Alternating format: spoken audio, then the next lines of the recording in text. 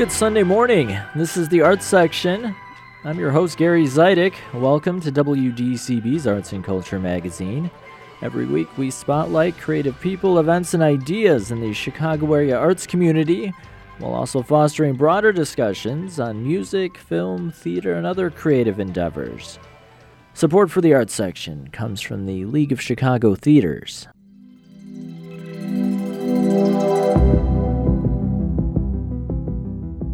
On today's program, I'll catch up with former Chicago Cubs manager Joe Maddon to talk about his new book, which dives into a number of topics, including his time on the North Side. The Dueling Critics, Kerry, Reid, and Jonathan Abarbanel will join me to review Writers Theater's latest production. Later in the show, I'll sit down with new Philharmonic maestro Kirk Muspratt to talk about an upcoming Halloween concert that will be filled with spine-tingling music. And I'll bring you on a visit to the new Immersive King Tut exhibit, which just opened in Chicago. All that's coming up. Thanks for making some time for arts and culture this morning.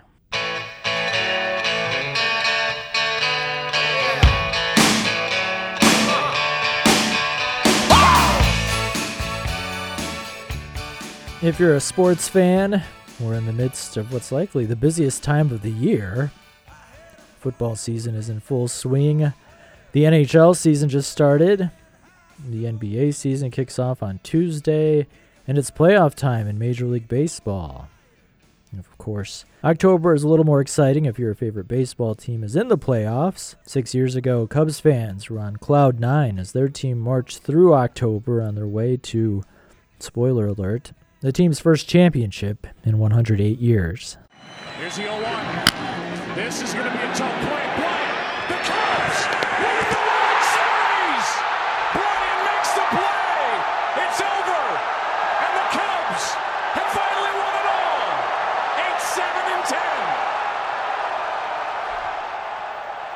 8-7-10. The lovable losers finally broke through, winning their first World Series since 1908. And even if you don't consider yourself a sports fan, it was hard to escape Cubs mania back in October of 2016. The person often credited with making that decades in the making dream a reality is Joe Maddon. The three-time MLB Manager of the Year did what no other Cubs skipper had been able to do in over 100 years, win the World Series.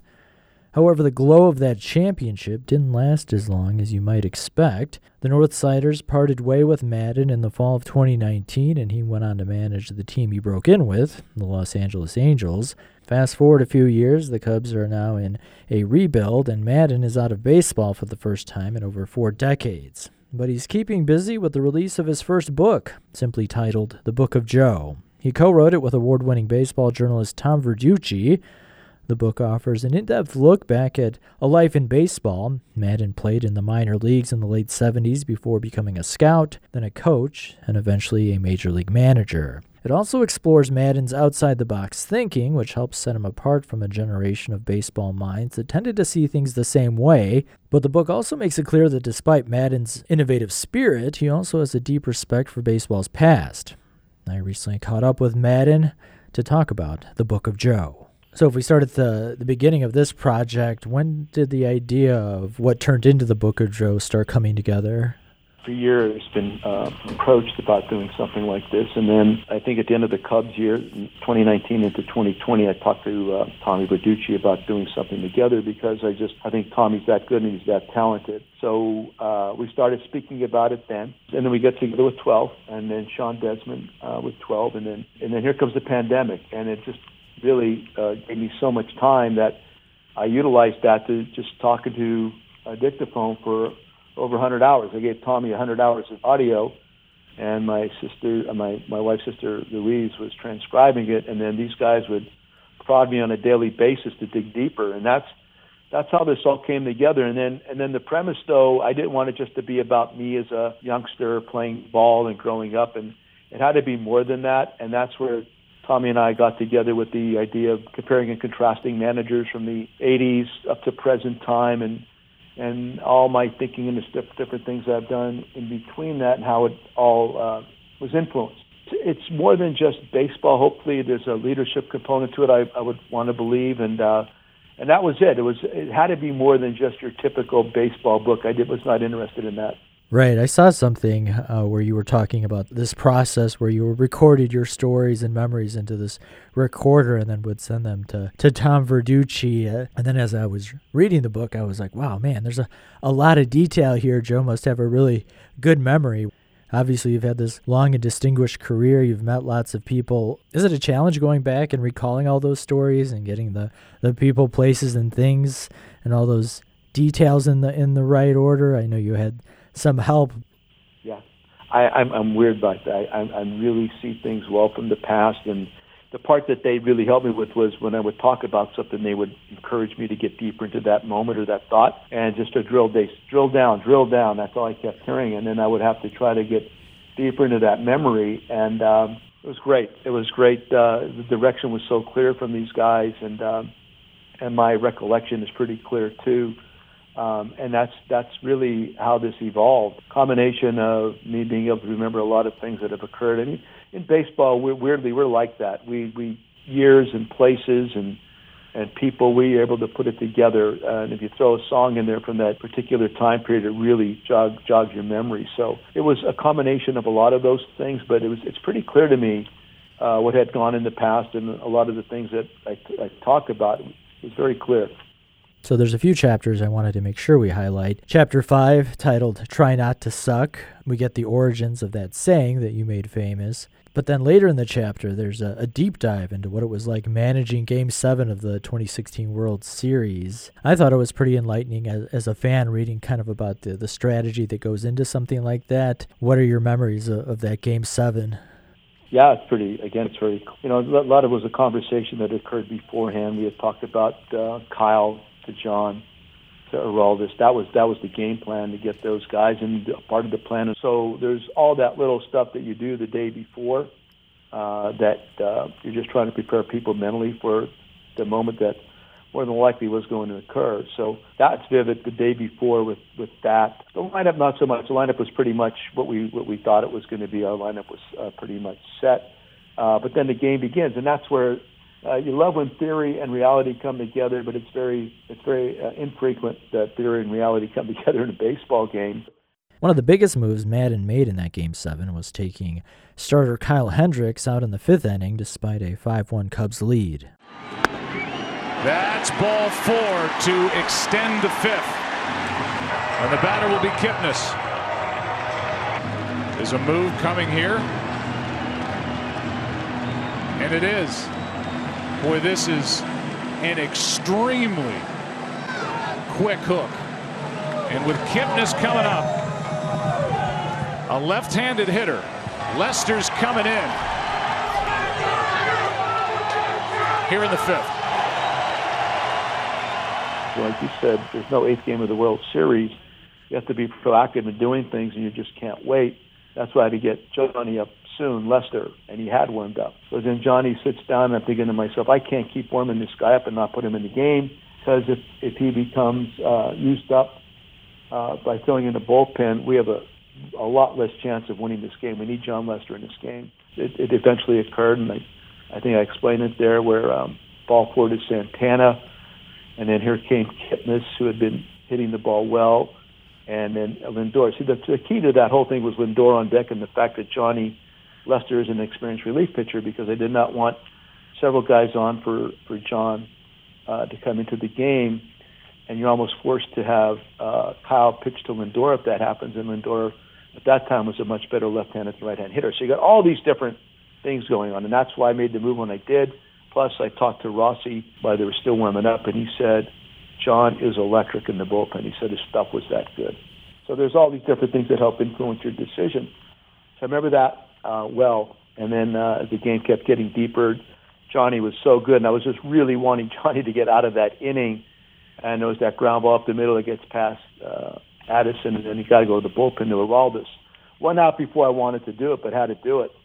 And eventually Davis hits that home run, and everything turned in that moment. But this is all part of the planning before the game. Yeah, and I'll give you the last tidbit. The guy that made the last out, the ground ball to third base, through Mike Borzello, our game planner, he said, this guy has never, ever hit a left-handed curveball, Martinez. So we just were going to feed him all the curveballs we could, and eventually he hits that little ground ball to third base. So all this stuff is going on in Game 7 of the World Series, and there's no Game 8. Yeah, amazing. And if you're just tuning in, you're listening to the Arts Section on WDCB. I'm Gary Zidek, and I'm talking with former Cubs manager Joe Maddon. His new book, The Book of Joe, just came out. I also really enjoyed Chapter 7, which is titled Attitude is a Decision. We really get insight on what happens when preparation and opportunity meet. Getting hired to be Tampa Bay's manager in 2006 seems like one of the biggest moments in a career filled with lots of changes, but that seemed like, in retrospect, that was the right situation for you at the right moment? Absolutely. That was the right team. I mean, going to the Red Sox as my first team, I would have never been, I don't think, permitted to evolve like I did. There would have been too many restrictions. People would have wanted to, no, you can't do that. No, we got to try this instead. There would have been too much interference, I believe. But the Rays were so wide open at that time, never had done anything, and Andrew permitted me a wide berth. So I could do all the things I did in the minor leagues and instructional leagues, and as a bench coach wanted to do, but I'm not the manager, so I'm not going to insist to a manager that he try something. So, yeah, that was the perfect blank canvas to be able to take everything that I'd learned to that point and with the cooperation from Andrew to put things into implement it. And that's exactly right. To me, they were an expansion club. They had had no success whatsoever. They were wide open, and that's all I could have asked for. And finally, chapters 18 and 19 were really fascinating. I live in Chicago. I'm a White Sox fan, but I follow what was going on with the Cubs, and it's always thrown me when I think about how things played out after the 2016 World Series. And you talk about it pretty candidly in the book. Does 2019 leave a bad taste in your mouth?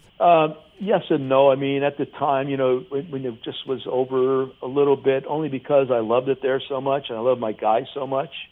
I love the city. It was, I didn't want to leave that place. Just don't get me. That's really the bad taste would be having to leave there. The different things that I had to implement that year. Yeah, at the time, I thought maybe I was wrong. I needed to change some things, but then as the season was in progress, I figured out, no, I've kind of conceded too much here, but it was too late at that point. But if anything, I really thought that our group should have stayed together longer. We could have done some really good things. 3 consecutive NLCSs, 1 World Series, lose in a wild card after your team had played 42 out of 45 days, something nuts at the end of the season, and that team that got incredibly hot, the Brewers just got so hot, and then none of that is spoken about. It's not like the Cubs are so bad, the Brewers were so good, and yeah, the one thing I enjoyed, Jay and my wife and I enjoyed our stay there so much, and it's best 5 years ever in baseball for me. So outside of the Cubs, what are your favorite memories of the city of Chicago? Oh, geez, I love my bike trail. God, I love riding up and down Lakeshore on my bike. Often, I mean, if we're home for a week. I needed a night game to ride, but riding up and down there all the way up to Hollywood Beach. I would start from downtown and go up there and then come on back. It was a football field up there off to the right that I would stop and I'd do my exercises with and have my music on. You see the skyline and you go, God, this is... I remember saying to myself, I'd be riding and I'd say to myself, I still got 4 more years here. And the next, I still got 3 more years here. I still got 2 more years here. I say that to myself as I was riding up and down there. And, of course, the restaurant scene, incredible. And the fact that we had a restaurant there, Madden's Post was outstanding.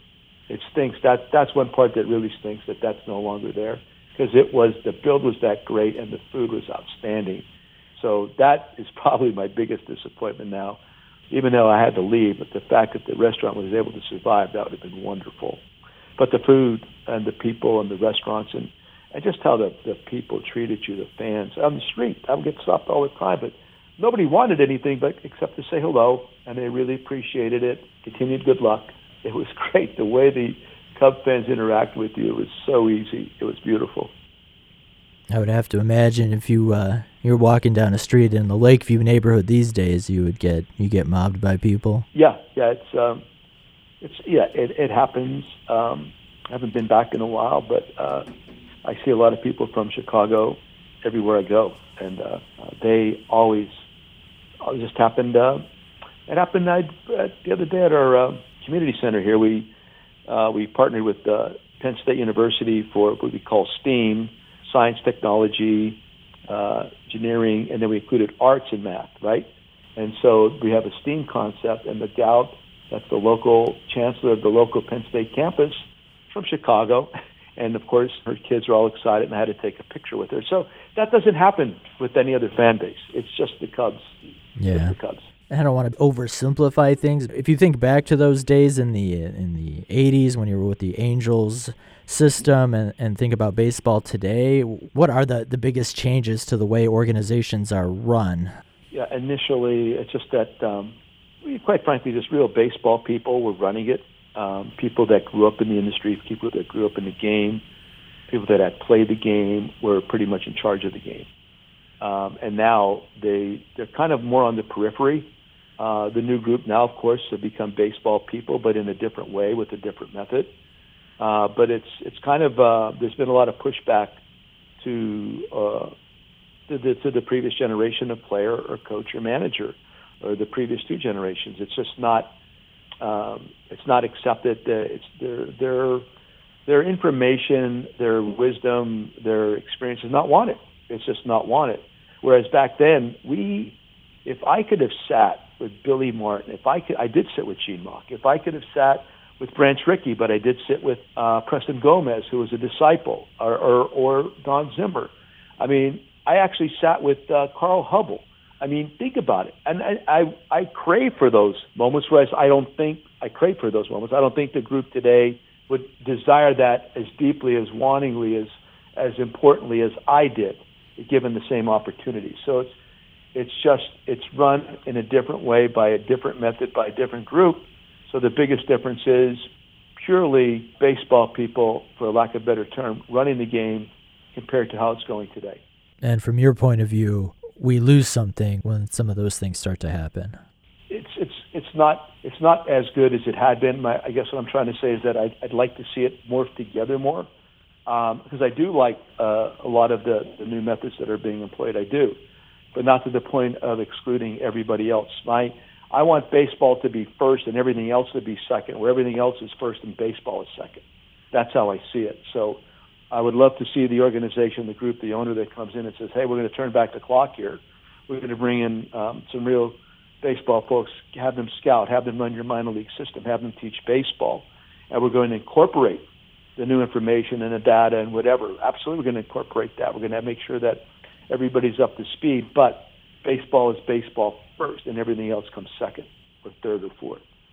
I think some fans might be surprised because they identify you as this, trailblazer with new ideas, but you have this real appreciation for the past, and as you just said, kind of merging both sides to make informed decisions. Do you get that sense too, that people may have misconceptions about you? I don't know. I think only because I'm considered outside the box, or the fact that I've tried different things, that automatically you're perceived to be different. But my whole game is rooted in tried and true and fundamentals and teaching the game the right way. I was taught properly, and I teach properly. I don't cut corners. I know how to teach somebody how to run the bases. I know how to teach somebody how to be a good receiver or outfield play. Or as a hitting coach, I could get right down to the smallest tidbit of mechanics. Not everybody can do that. But then again, when I saw that putting an extra guy on this side or four outfielders against David Ortiz might get in his head a little bit, I was all about it.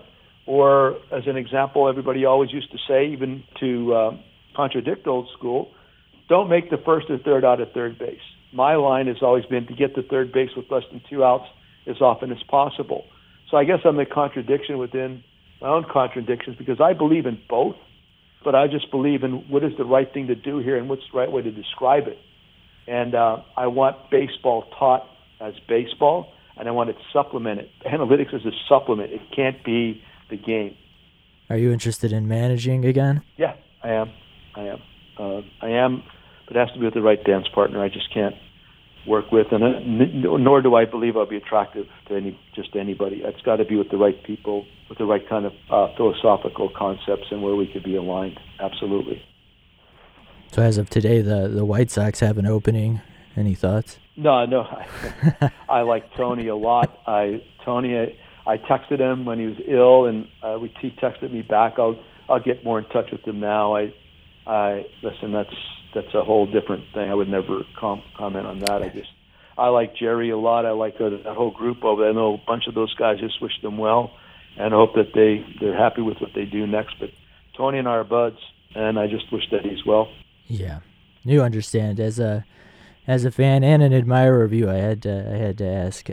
So we've been kind of baseball focused, but as you alluded to earlier, the book, a lot of the lessons in the book apply to other things. I'm thinking of, I think, chapter 20. You talk about how you dipped your toe into this idea of the shift in baseball, of shifting defenses, and now it wasn't really widely accepted until you brought it to the forefront, and now we see it all the time. Of course, there's going to be a rule change coming next year, but something like that, thinking outside the box, that's something that applies to people no matter what their profession is. Yeah, absolutely. I mean, I believe what we talk about in this book will apply to groups or companies or industries outside of the baseball industry. I think there's a lot of application, even in your family. There's application. I believe that. I'm not trying to pat myself on the back, because I get a lot of feedback from different people that like different things. So I'm curious. I'm eager to see how this all turns out. Having Tom as a partner, and I know you understand, but he is that good. His ability to research different things I talked about and combine it with other examples, to me, kind of blew me away how in depth he got with a lot of this stuff. So, I'm really pleased about it. I'm wanting it to reach an audience just wider than the baseball audience. The Book of Joe is great. I consider myself a pretty big baseball fan and familiar with a lot of different things surrounding the game, but I have to say I learned a lot reading your book. And I have an even deeper appreciation of what you've done. So, Joe, thanks so much for making time. Cool, man. Thank you, Gary. I appreciate it a lot. Thank you.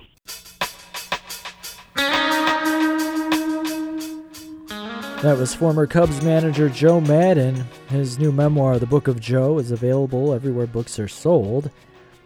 And a quick note that he'll be appearing at a book signing event November 16th at Anderson's Bookshop in Downers Grove. And you can find more information at andersonsbookshop.com.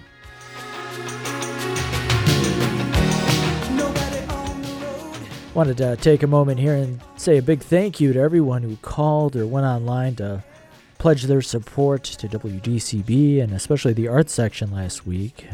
For those folks who called in or went online and made a donation, we appreciate it so much. Thank you. Also, a quick reminder, if you listen to the Arts Section every Sunday morning, make sure to check out the program's website over at theartssection.org. You can find archived episodes and individual features available to listen to anytime you want. And there's also pictures and links and additional info that goes along with all the features you hear on the program. If you have some time, check out theartssection.org.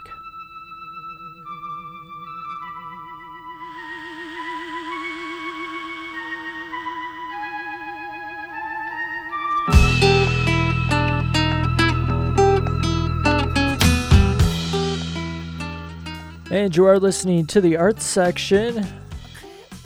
My name is Gary Zidek. I'm joined now remotely by the Dueling Critics, Kerry, Reid, and Jonathan Abarbanel. Good morning. Good morning, Gary. To you. Good to hear from the both of you. Writers Theater is opening its 22-23 season with a production of Mike Liu's play Tiger Style.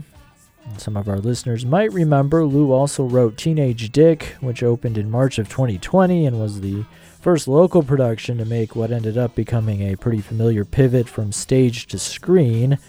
Theater Wit made Teenage Dick available for streaming, which was an innovative thing for the time. Brian Balcom directed that production, and he's directing a Liu play again with his Writers Theater production. Tiger Style follows a pair of siblings, Albert and Jennifer, who as adults are struggling with their identity as third-generation Chinese Americans. Jonathan, we'll start with you. What did you think of Tiger Style?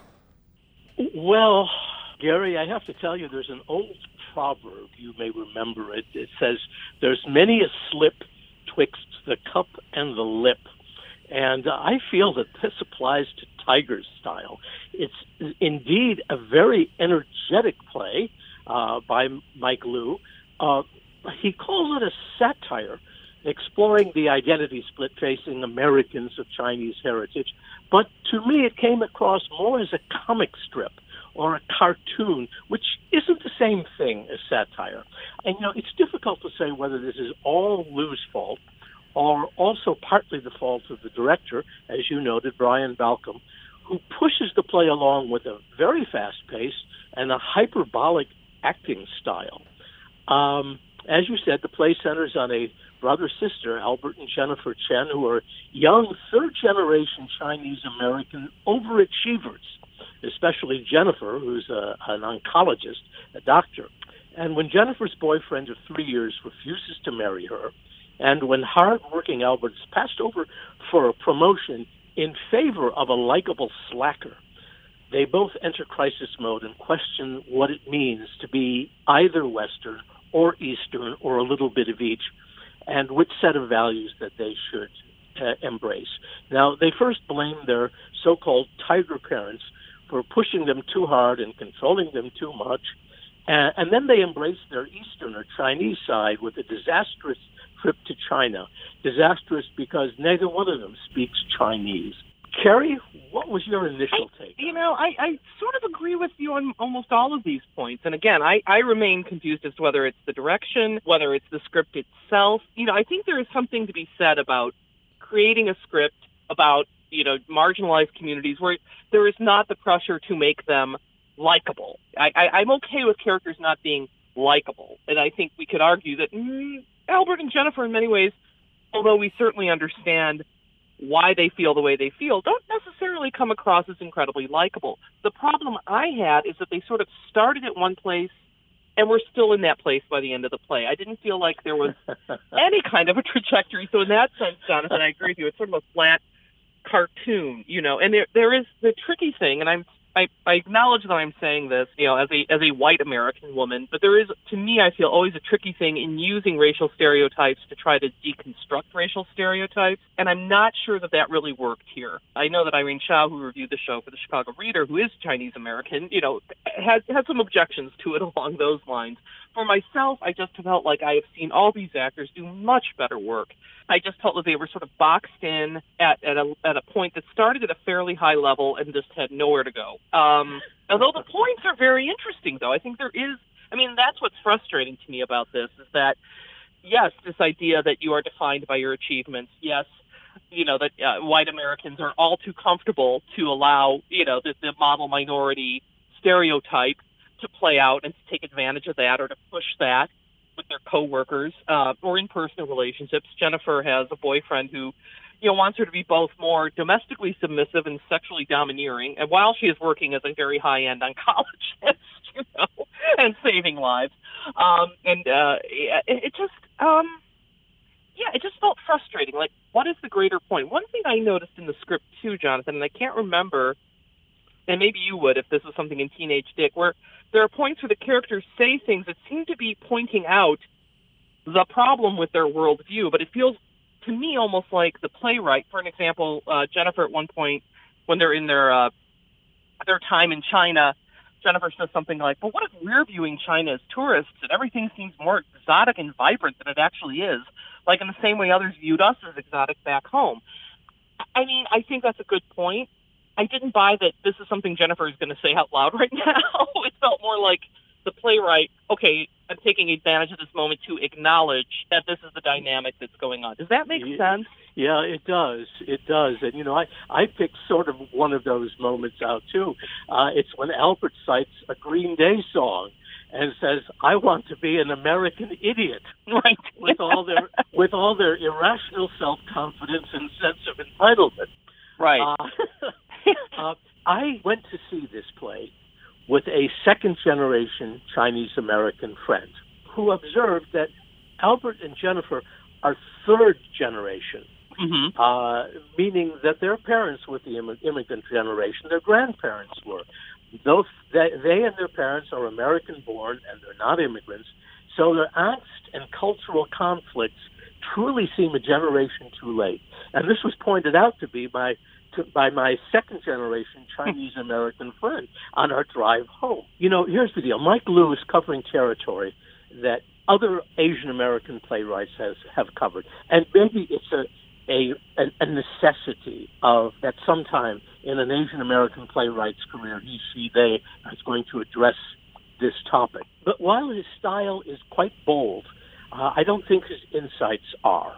I quickly can think of several plays which, for my money, did it better, such as David Henry Huang's Yellowface and Lorne Yee's King of the Yees, both seen in Chicago in very good productions several years before the pandemic. And I also think of Chi Nguyen's Viet Gone, which comes to mind. Oh, that's about the experience of being a first-generation immigrant, so it's not exactly the same. Yeah, I agree. Those are. I also have seen all of those plays, and I think they did a more successful job of using the stereotypes to interrogate the stereotypes rather than just slapping the stereotypes on stage and hoping that we would understand the intent behind it. I don't know if that makes sense either, but it just felt like basically I just got tired of these characters very quickly.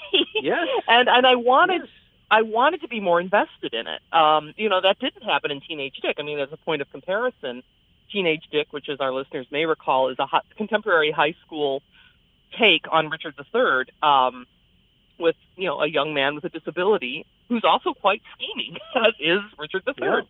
Yeah. He's not necessarily a likable character, but I felt invested in that character, and I was interested in where that story went. And I don't think it was just because I knew the original inspiration for it so well.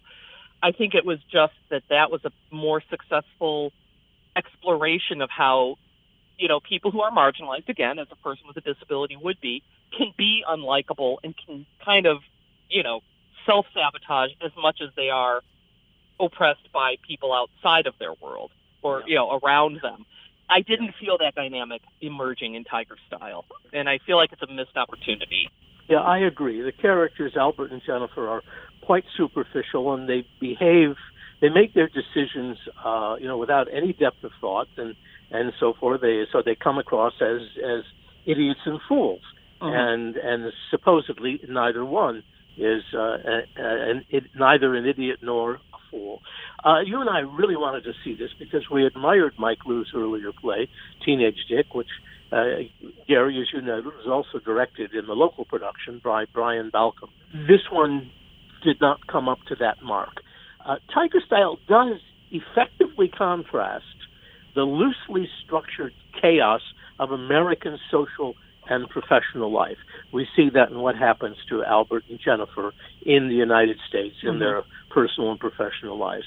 And the play contrasts the loosely structured American chaos with the tightly controlled Chinese big brotherism when the two of them travel to mainland China. I like that point, but it's not the central point of the play. And I feel like the more contained performances, I would say that my favorite across the board. Now, the actors who play Albert and Jennifer only play those roles, with three other actors then playing all the supporting parts. I felt Deanna Myers, who is their mother, their cousin that they meet in China, at one point a therapist, did very excellent work. And it was because the performance there was a little underplayed. I think she was letting the material go through her rather than trying to push it. And so even within the world of this play, I felt this is a person who's a supporting player, but I'm kind of more interested in what they're doing right now than the fate of than what's happening with these two siblings. So a misfire in many ways. I mean, did I laugh? Absolutely. There are some very funny moments. I don't want to make it sound like it was just a complete, unpleasant experience top to bottom. Absolutely not. Yeah. No. There's some interesting design elements, as one, has come to expect from writers. But I just felt that the larger point, for me at least, felt frustratingly out of reach within this story. Okay. Some less than enthusiastic reviews. Writers Theater's production of Tiger Style continues for another 2 weeks until October 30th. And before we wrap up, wanted to touch on some theater news, and this is actually relevant to the company we were just talking about. Writers Theater just announced its new artistic director. Braden Abram will take over the leadership post. I know there had been some speculation as to when that decision was going to be made and what was taking so long. Well, the company made it official this past week. Abram comes from a theater company in Seattle. He'll assume artistic leadership of Writers Theater on February 1st, 2023. And the company provided a statement from Abram, and he says he's incredibly excited and honored to join Writers Theater as its new artistic director, and that the theater's mission is embedded in its very name, and the commitment Writers Theater has to playwrights, artists, and the written word speaks to his passions as an artist, producer, and director. So a new development there, and we'll wait and see what Braden Abram has in store for Writers Theater moving forward after the 22-23 season. Kerry, Jonathan, thanks so much. Oh, you're welcome, Gary.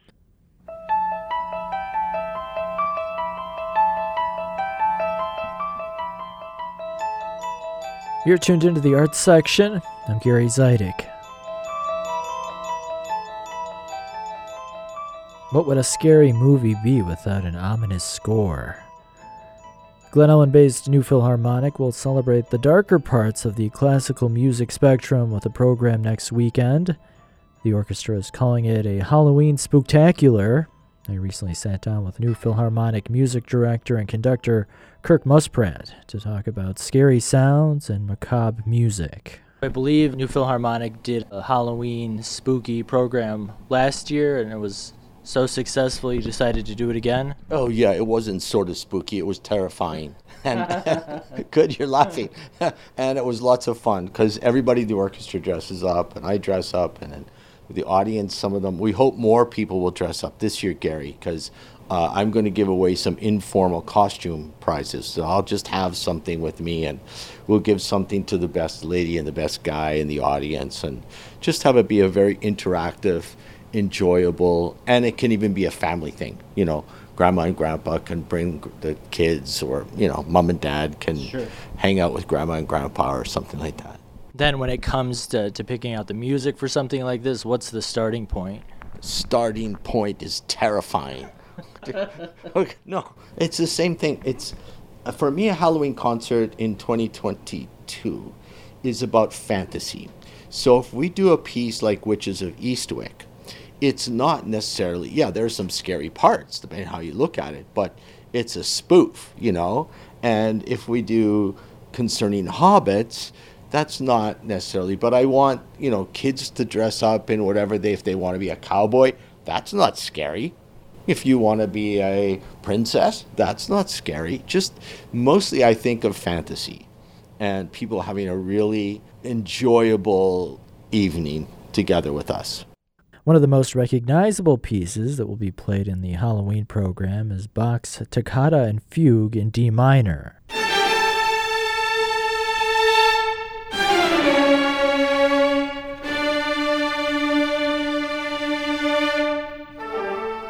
It's been used in several projects over the years, including an early film adaptation of Dr. Jekyll and Mr. Hyde, and Disney's Fantasia, and several other movies. You've likely heard it in something.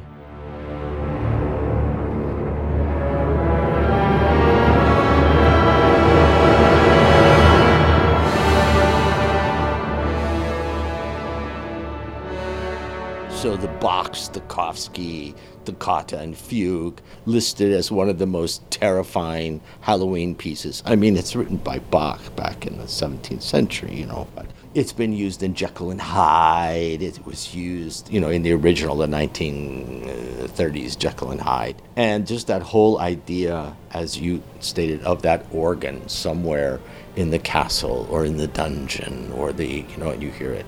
It's a fantastic piece of music, you know, and, you know, I want to do some classical music like Wagner and Bach, but we're also going to do things by Arnold and John Williams and Elfman. So, that's a classic, that Toccata and Fugue. It's such a magnificent piece.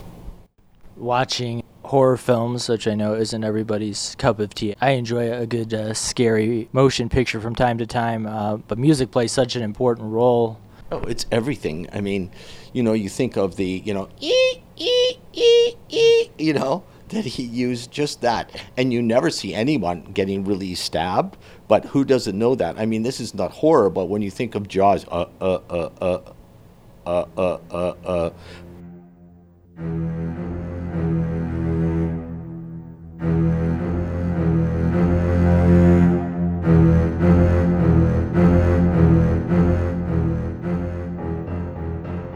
If you just see the girl bobbing, that's one thing. But when you hear in a horror film, it's absolutely everything. But Gary, also, I don't want you to be so scared that you won't come to the concert, So we're also we got some new music this year, thank God. Really, it's so wonderful that our donors gave us some money for new music. So, like, we're doing Young Frankenstein. And it's wonderful, fun music, And then we're also going to do, the new piece we're doing is The Creation of the Female Monster by Franz Waxman from The Bride of Frankenstein. It's so scary, like it just,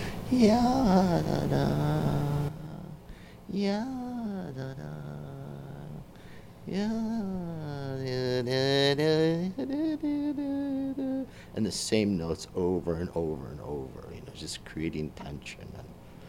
And it'll be beautiful because the crew does a great job of decorating the hall. So hopefully it's an entire experience. Some of these pieces of music, I would imagine they don't come up a lot in normal repertoire. So is that something where you, as the maestro and then the members of the orchestra, is it like a different rehearsal process because these are pieces of music they probably don't perform often? Yes, exactly. I have a sheet in front of you. Saw my rehearsal schedule there, right? I mean, the piece like, say, The Avengers Endgame. It's only about 3 minutes long, but we've never played it. So that means even as hard as we work on making sure the parts are all perfect and very clear, the musicians actually just, from brain memory and from muscle memory, they've never played it. So they're looking at a new piece. They don't know, am I going to take it at a quarter to 64, a quarter equals 74? Do we want to stay on the G string? Do we want to do this? How fast do you play the trill? All of it. So it always, that process encompasses how much time we have to rehearse it well and how difficult or sort of easy the piece is.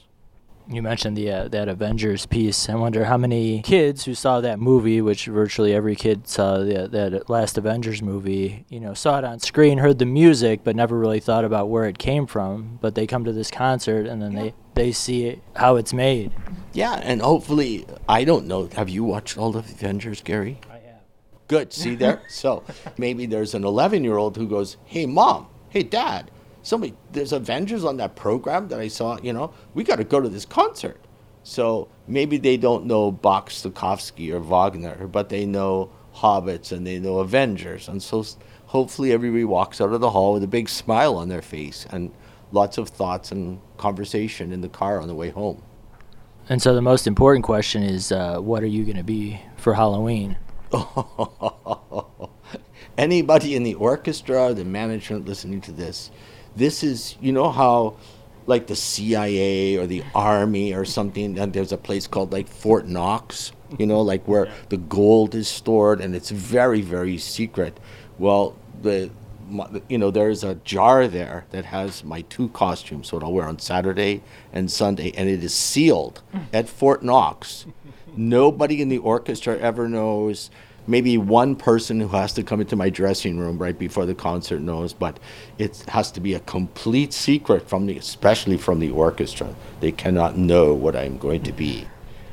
What were you last year? Oh, last year, what was I? Oh, I was, I have to, did you see me? I grabbed my head, I was Carmen Miranda one night with all my jewels and only time anybody ever painted my fingernails and lipstick and earrings and pink tights. Oh yeah, pink tights and girl shoes and yeah.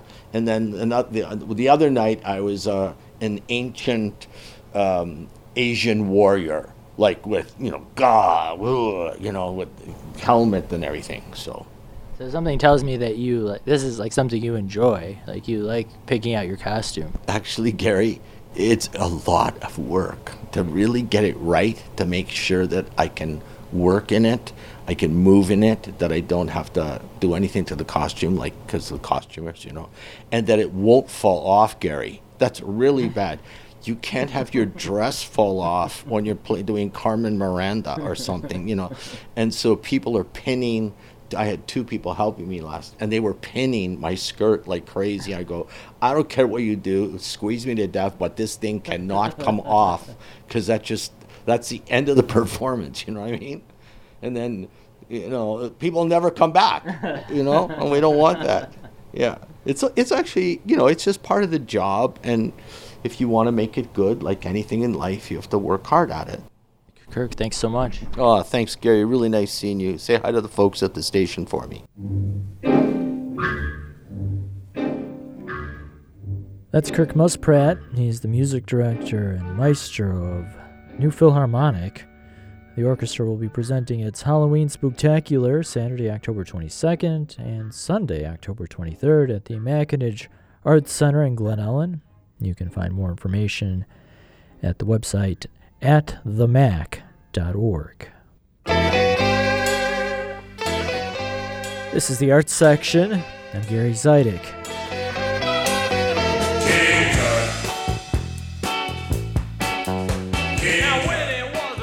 45 years ago, a traveling King Tutankhamun exhibition landed in Chicago and took the city by storm.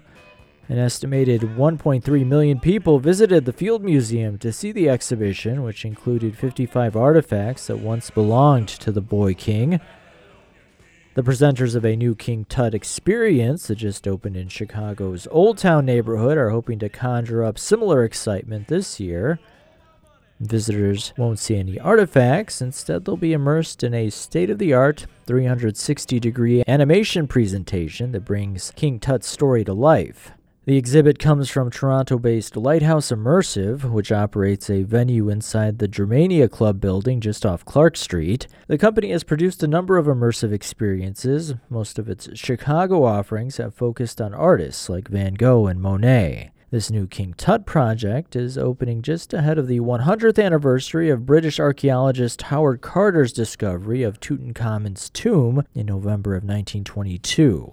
I visited the Immersive King Tut experience and caught up with Lighthouse Immersive creative consultant Richard Uzunian to learn more about how this exhibition was put together. So was the centennial anniversary of the discovery of Tutankhamun's tomb one of the driving factors here? It was a combination of things. That was, I guess, the immediate thing that drove it. But we were also sitting around thinking, we have done Van Gogh, we did Klimt, we did Frida, we did Monet. Maybe we should do something that wasn't a painter next. So the idea of a historical event with a lot of rich cultural things, and then tied to a marquee date, wow, that's the 100th anniversary. That made us think Tut had to be the next one. Many Westerners would probably be challenged to name another Egyptian pharaoh. Uzunian says the timing and circumstances surrounding the discovery of King Tut's tomb has made him the most famous Egyptian ruler. It's interesting. Tut was not one of the most famous Egyptian pharaohs in terms of their history. Right. We know him because he had the only tomb that wasn't discovered by the 20th century. And the reason it had escaped, probably, we have to conjecture this, but it seems reasonable, is we do know he died suddenly. Nobody knows quite why. Even when we had the mummy and did DNA on it, there were some broken bones. Could he have had a chariot accident? Maybe. There was some other indication that there might have been scarlet fever, or maybe he had some other illness. But we do know he died at the age of 19. And he died suddenly, and there was no giant tomb ready for him, because normally they would build them decades in advance. And the Egyptian religion said that you had to be buried 30 days after you died. So they found a tomb of a lesser lord that was available and put Tut in it. And they crowded in all the treasures and stuff that you normally sent on a pharaoh on his afterlife journey. And they sealed it shut. But then what happened is, because this wasn't in the Valley of the Kings, where all the other tombs were, on hillsides, within 3 years, Tut's tomb was covered by sand. And that's how it escaped being the only tomb not to be robbed. Until a man named Howard Carter, who studied Egypt, said, how come there's this one tomb we never found? How come nobody ever found Tut's tomb? Right. And he kept digging and digging and digging, and they finally discovered it. Somebody knocked over a water vase and found there was a step. And then they started clearing the step. And at the bottom of the step, there was a sealed door with Tutankhamun's coat of arms. And they went, bingo. I think I read somewhere that because it was covered by debris, it was uninterfered with, so it's like the most well-preserved tomb. Absolutely. Nobody, because as I said, within a few years it was covered by sand and everything, and even the grave robbers for years to come had no idea it was there. So it was untouched. That's why we discovered it, and that's why he became so famous. He was the only new pharaoh in the 20th century, right? And then it is interesting, maybe it's kind of cyclical, because from what I was reading in the 20s, when that discovery is made, the whole world is captivated. And then the exhibit tours North America in the 70s, comes here in 1977. And from accounts I've read, Chicago had like Tutamania. Oh, yeah, same thing. I was in Toronto at the time, and it was 79. And we lived a block away from the museum where it was being done, and we got tired of crowds outside of our house nonstop for a year. And then here we are, which makes sense because of the 100-year anniversary, so I'm assuming we'll probably start to see more articles and more interest in this topic. I think so, but the thing is, people will now, I think the obligation is on everyone to look at it differently. What does it mean? And in actuality, probably the fact that he broke open that seal and they put all the other objects on display would now be considered a violation, and they wouldn't have done it today. But we're at least trying to repair some of the damage by saying, let's look at everything that surrounded it and maybe give you an insight into Egyptian culture and Egyptian religion. So I know creating something like this has to be a pretty comprehensive process. What's the starting point for putting an immersive exhibit together? The first thing we realized is that, like most people, we don't know that much really about King Tut. We know Steve Martin. Right. We know, he had a famous tomb. So we went to a couple of very renowned Egyptologists in Europe and said, if we were going to do a King Tut show, what should it be about? Because there have been two major Tut exhibitions in the past, and they were all artifact-based. You went to them to see the coffin, to see the masks, to see the jewels, to see all of that. And people loved it, but a couple of things have changed. One of them was the Egyptian government early in the 21st century went, no, these are religious and social treasures to us. We can't treat them like a carnival and have them go around the world. And also, I think there's a tide has turned in the world that we're not so big on cultural appropriation anymore. Oh yeah, let's find you amusing because you had a funny hat or did that. And the Egyptologist said to us, if you really want to do something that'll tie the tomb in with something valid, they said, do you know about the Amduat? And I went, no, what's the Amduat?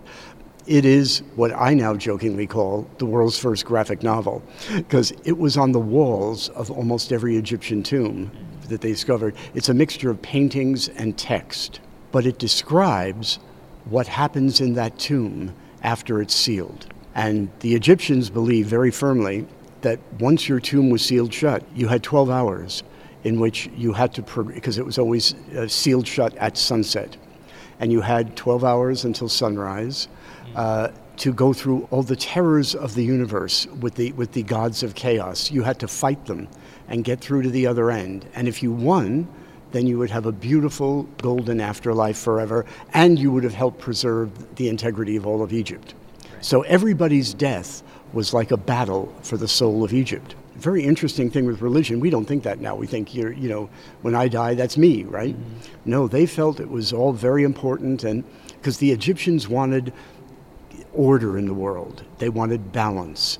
And they knew there was evil, and they knew there was good, and you weren't going to eliminate either one, but you had to make it work right. So that's what this was about. And the minute we heard that, we thought, now that could be an immersive show. You're in the tomb for 12 hours and you're fighting against all the forces of evil. If you're lucky, you have Amun-Ra, the sun god, to come along with you, and help guide you. But we thought that's the shape of it. For folks that maybe have never been to Lighthouse here in Chicago, the way it's presented is you come into this room and you can pretty much sit anywhere, and the way the projections are is you'll see different animations on different walls. Yeah, or I always tell people to walk around.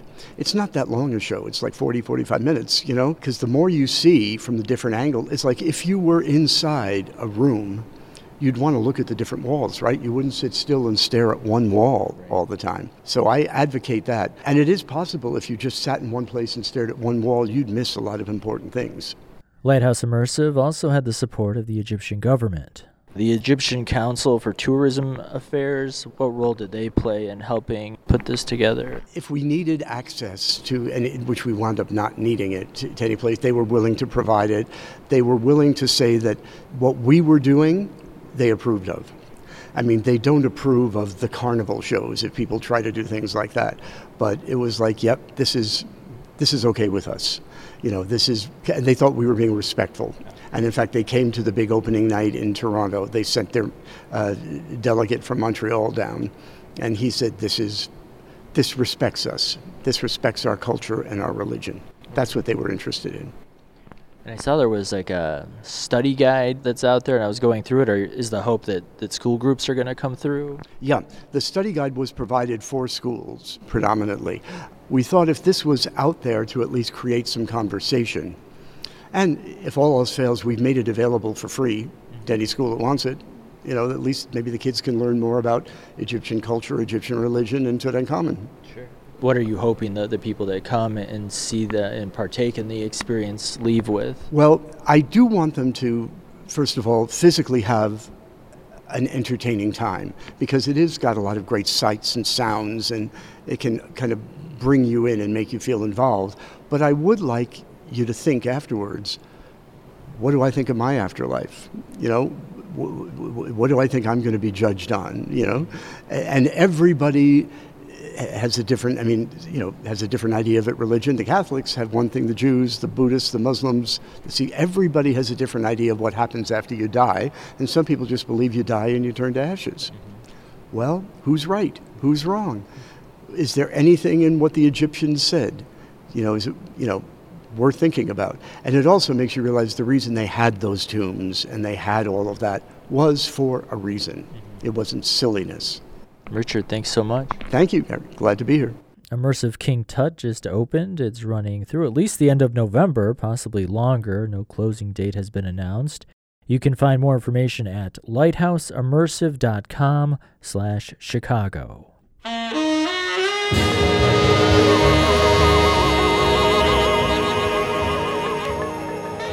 And that's going to wrap up this edition of the Arts Section.